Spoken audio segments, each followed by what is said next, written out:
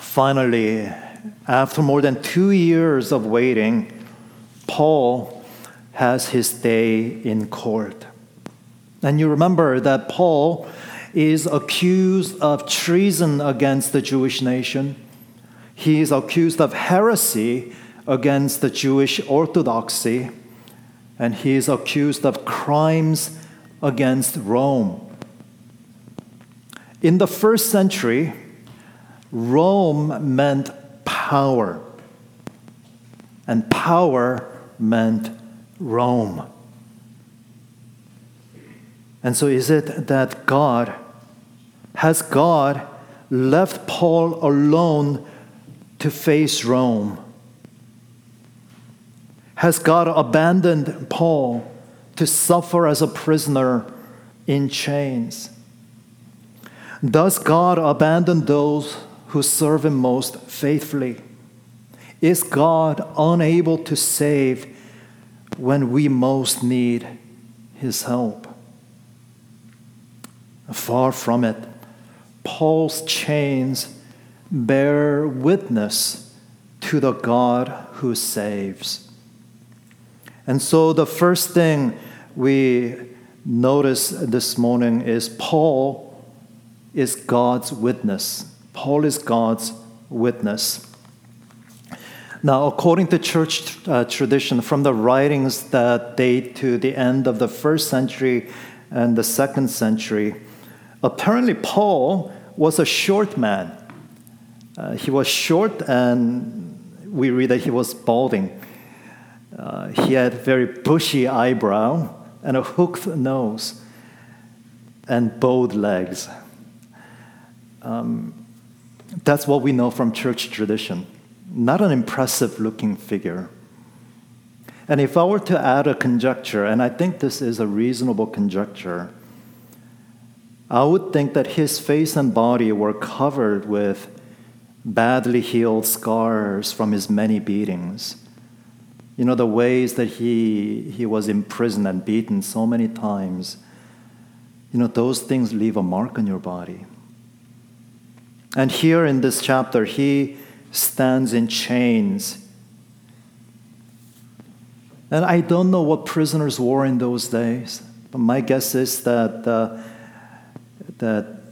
he was looking every bit like the man who has experienced much mistreatment, exposure, and even hunger, as he mentions elsewhere.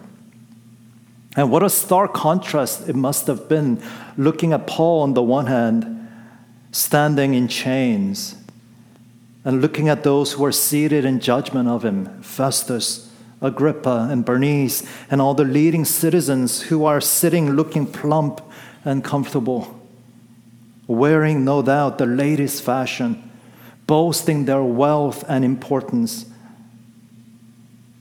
But do you see here that Paul has more dignity than those who wore crowns of gold?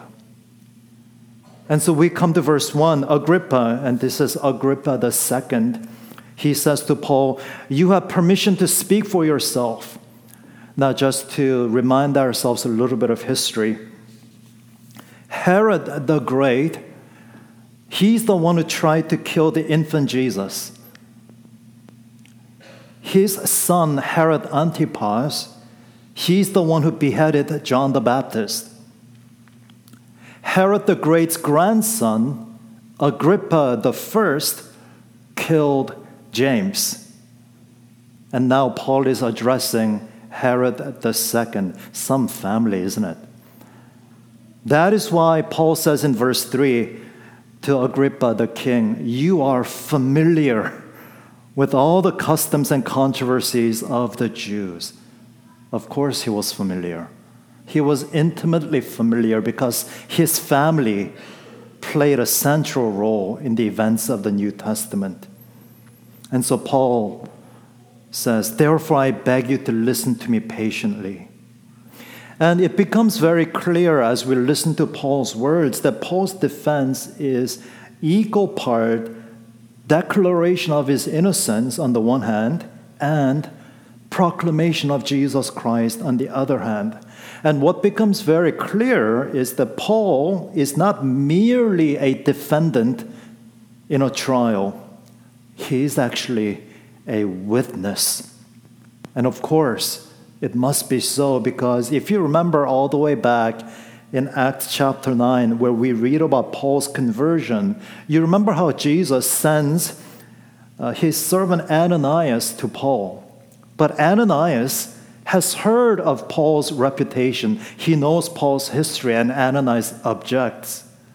But what does Jesus tell Ananias? In chapter 9, verse 15, Jesus says to Ananias, "Go, for Paul, he is a chosen instrument of mine to carry my name before the Gentiles and kings and the children of Israel."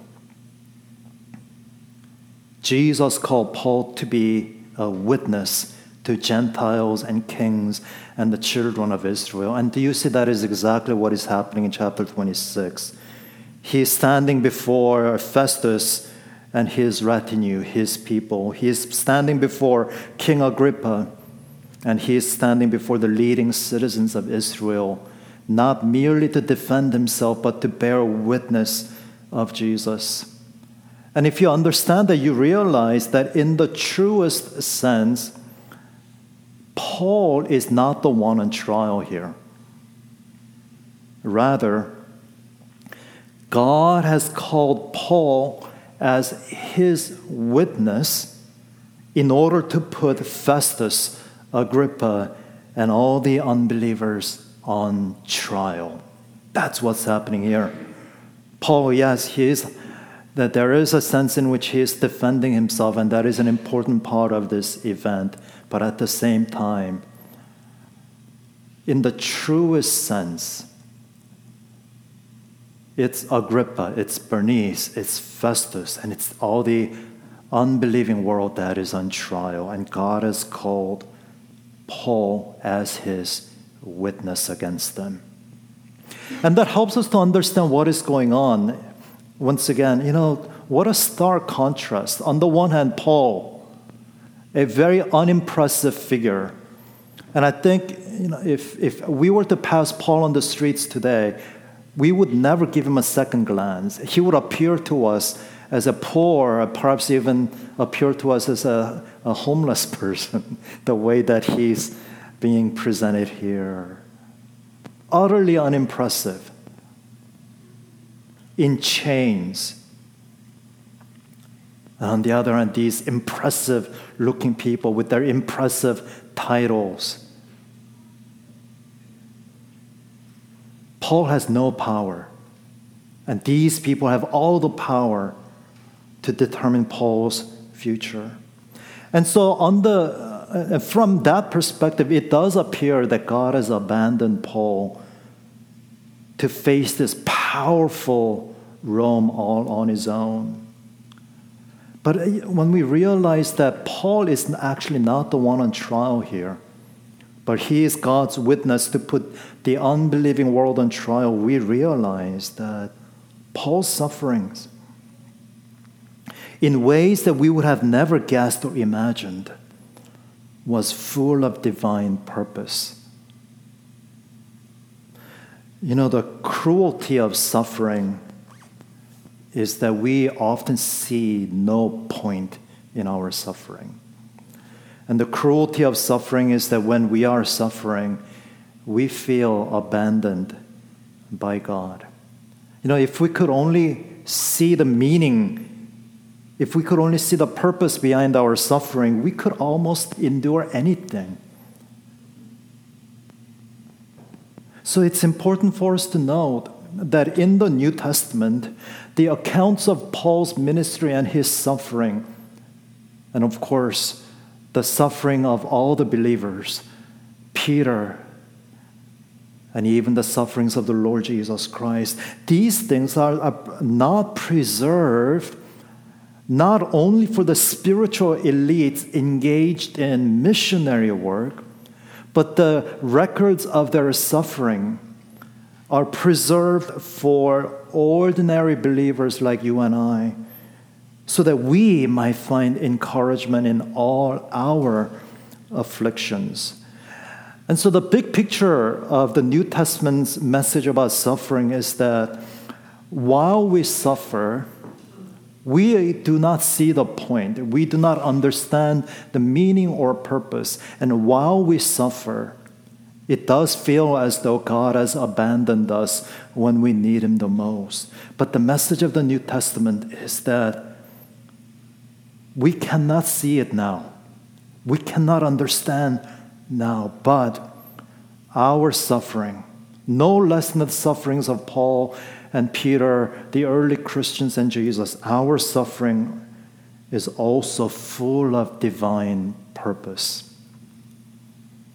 That is a part of God's message, and that is a part of Paul's witness to us. And that brings us to the second point, that Paul is a man saved by grace. Paul is a man saved by grace. So Paul is a witness. Witnesses give testimony. So what is Paul's testimony? Look at verses 7 and 8. Paul says, "And for this hope I am accused by Jews, O king. Why is it thought incredible by any of you that God raises the dead?" Paul is God's witness, and his testimony is that God raised Jesus from the dead, that there is a resurrection of the dead, and that Jesus has risen from the dead. And what's important for us to know is that the Jews of the first century, except the Sadducees, but Jews by and large all accepted and believed in the resurrection of the dead. It was part of their Orthodox confession. And even Agrippa, the king, even he himself identified with the Jewish people and the faith of the Jewish people.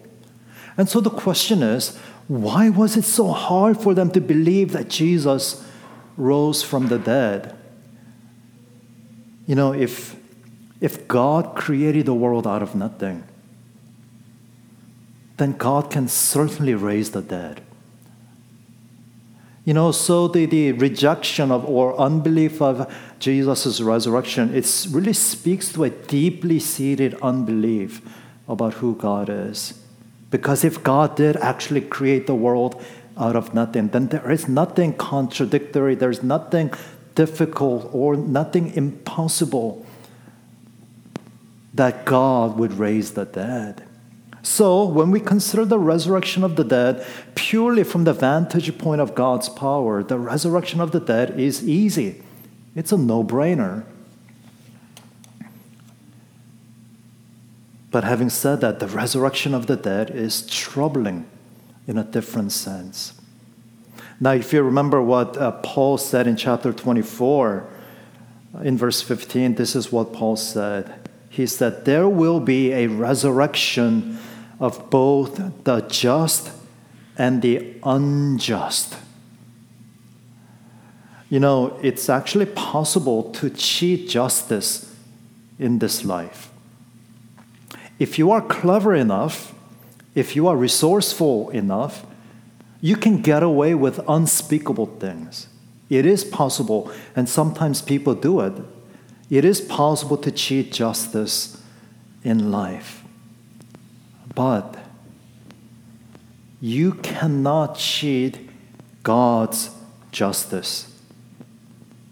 Because God will raise lawbreakers. He will raise them that He may pour out upon them His judgment and wrath. You know, sometimes people object, how is it fair for finite sins that people committed in their lifetime to face eternal judgment? You know, the gravity of our sin depends upon the person or the object that has been damaged.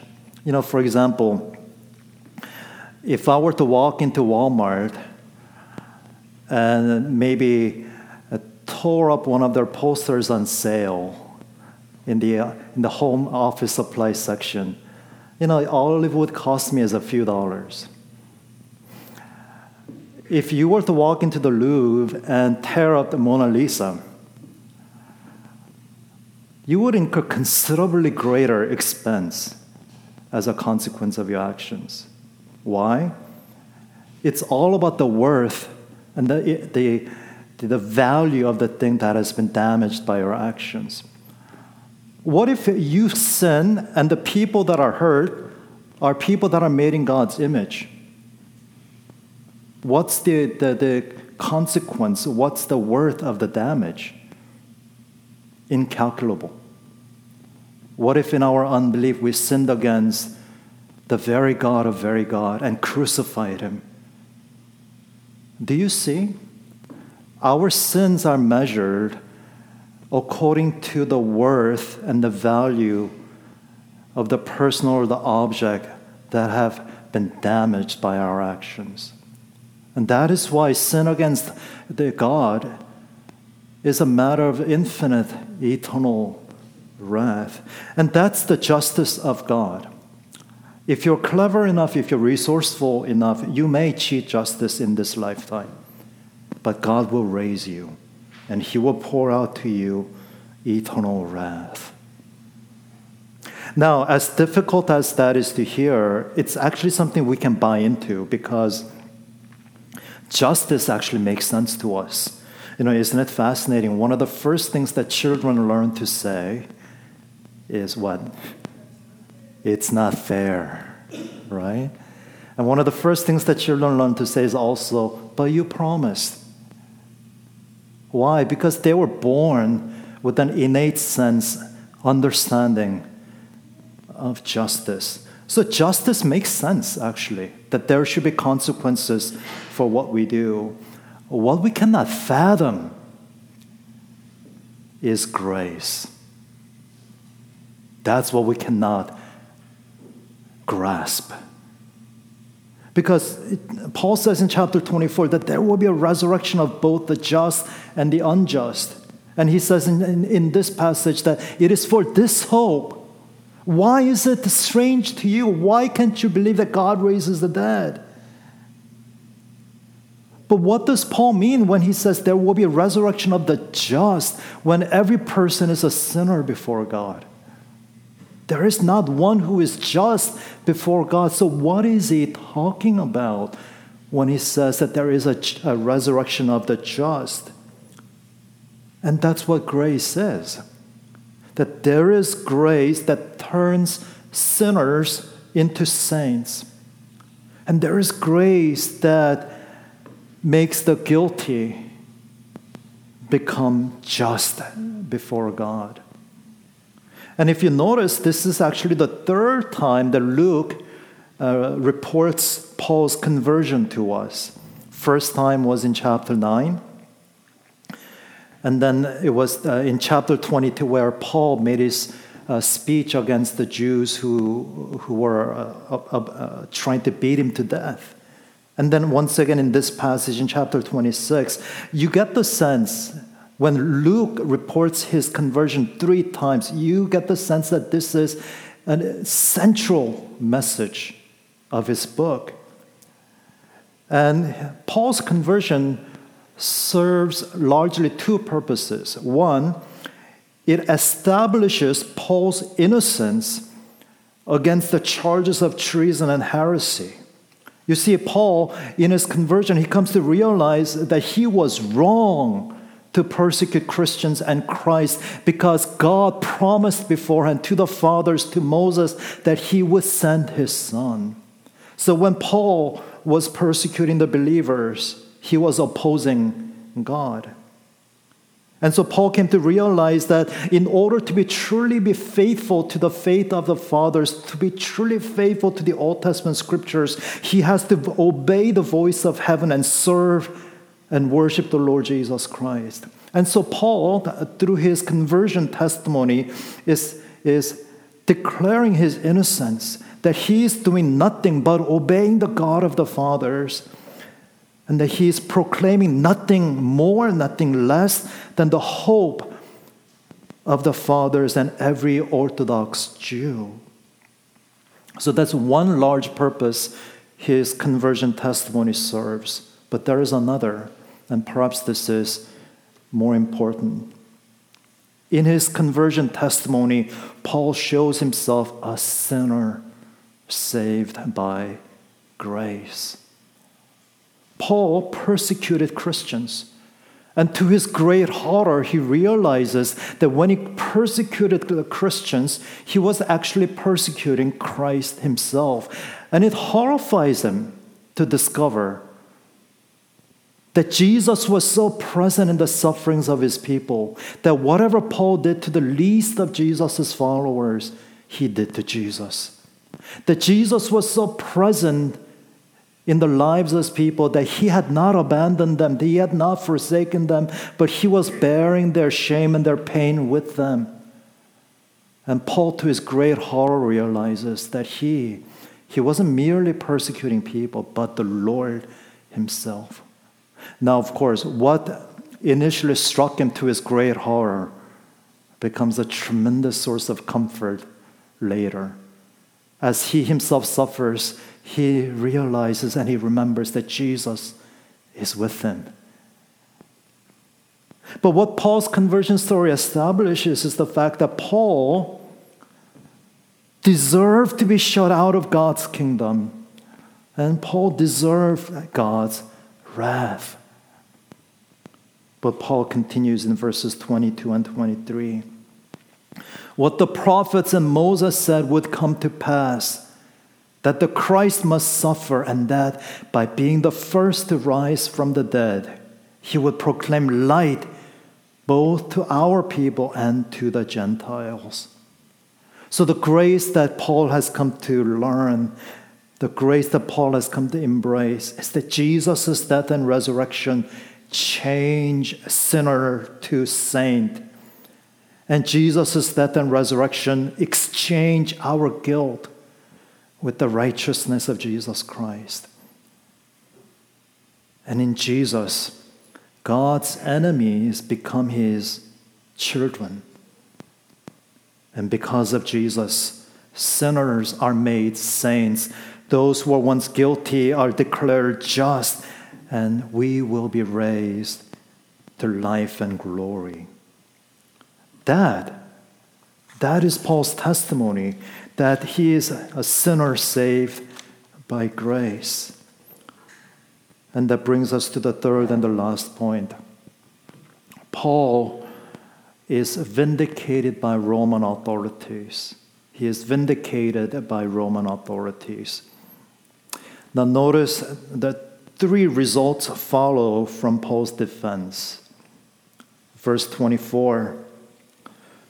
Festus said with a loud voice, "Paul, you are out of your mind. Your great learning is driving you out of your mind." The justice, the divine justice that survives our death, that persists beyond our death, the grace of Jesus Christ towards sinners, these things strike many people as either foolishness or madness.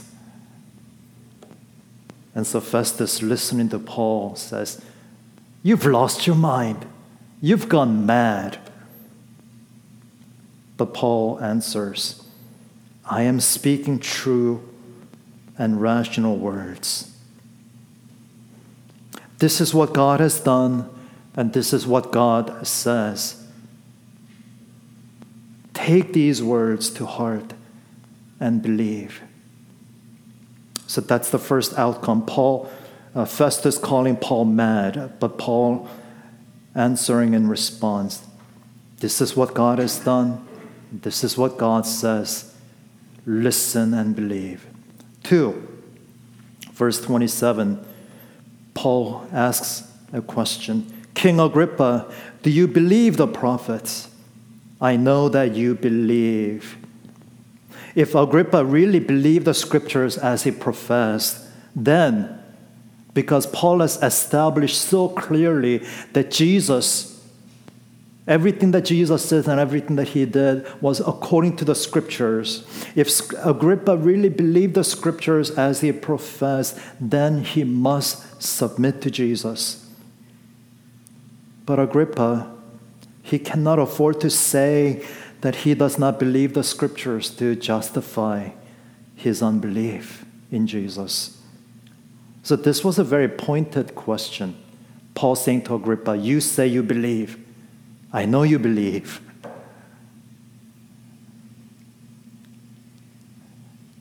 So what does Agrippa do? He evades the question.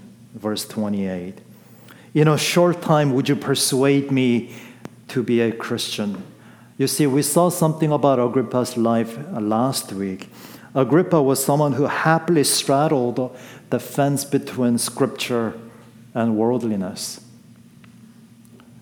It was certainly politically necessary for him to align himself with the Jewish people and the faith of the Jewish people, because not even Agrippa could get away by wholesale rejecting the scriptures. But at the same time, he led an ungodly, immoral life. And he's a conflicted figure, whether for political convenience or whether there was part of him in his heart that could not let go of the scriptures. He straddled the fence, and he was not ready to give up either. He could not give up his profession of belief, and he could not give up his sinful life. So he evades the question. And Paul answers in verse 29, whether short or long, I would to God that not only you, but also all who hear me this day might become such as I am, except for these chains. You see, Agrippa's indecision and his evasion show him to be a man in bondage. But Paul, though he wears the chains, he is free. Are you free? 3, verses 31 and 32. After hearing Paul's defense, they discuss among themselves, Bernice, Agrippa, and Festus, and they said, this man is doing nothing to deserve death or imprisonment. This man could have been set free if he had not appealed to Caesar. So Paul's innocence has been clearly established, not before one or two people, but by everyone who heard his case. They were convinced of it, but they cannot now appear to infringe on a Roman citizen's right to appeal to Caesar, and they have to send Paul to Rome. And so they fulfill what Jesus said to Paul in chapter 23, verse 11. Take courage, for as you have testified to the facts about me in Jerusalem, so you must testify also in Rome. In the first century, Rome meant power, and power meant Rome. We know better. Jesus is power. Do you see that what he said will happen is happening?